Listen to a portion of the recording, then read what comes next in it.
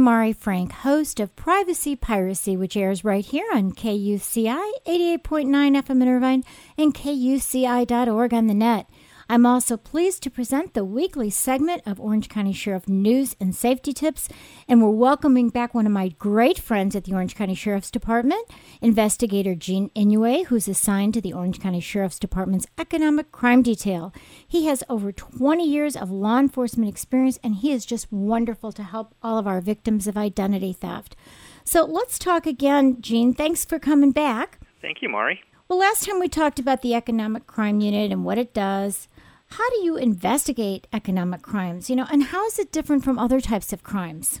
Well, Mari, investigating fraud cases, contrary to what many people believe, is usually very time-consuming and often involves the cooperation of businesses and financial institutions.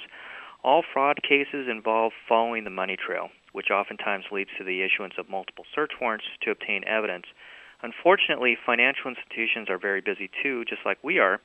So it can take on the average of 2 to 3 months for us to get a response to our search warrants from the various banks, which obviously has an impact on how long it can take to investigate a fraud case.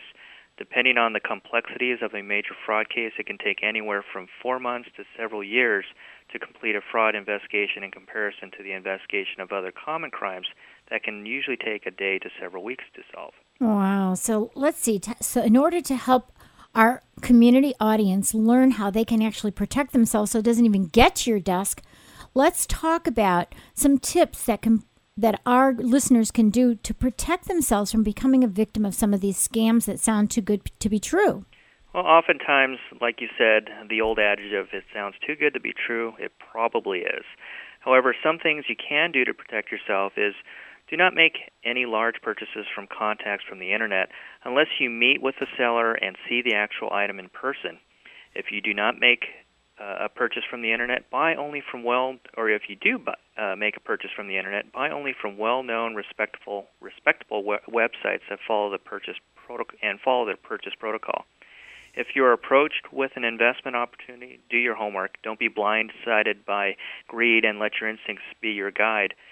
Check out the credentials of the person and or company offering the investment. If the person is asking for investment payments in cash or by cashier's check, it definitely should be a red flag. If the investment document is written as a promissory note or as a loan with interest, obviously, again, it should be another red flag as to this might be an investment scam. What you also want to do is you want to do a complete background check of the supposed investment before you sign anything or part with your money. Well, that is great advice. Maybe you could give us the website, and I think there is a whole section on your economic crime unit right on the website. So why don't you give us the website, and we'll send our listeners there. Absolutely. The website for the Orange County Sheriff's Department is ocsd.org. And then they can click on investigations and then click on economic crime detail, right? Absolutely, and we'll have information on how you can report a crime and also some tips on how to prevent yourself or how to prevent from being a victim. You are wonderful. Thank you, Gene Inouye, and we will have you back again. Thank you very much, Mari. Bye. Bye.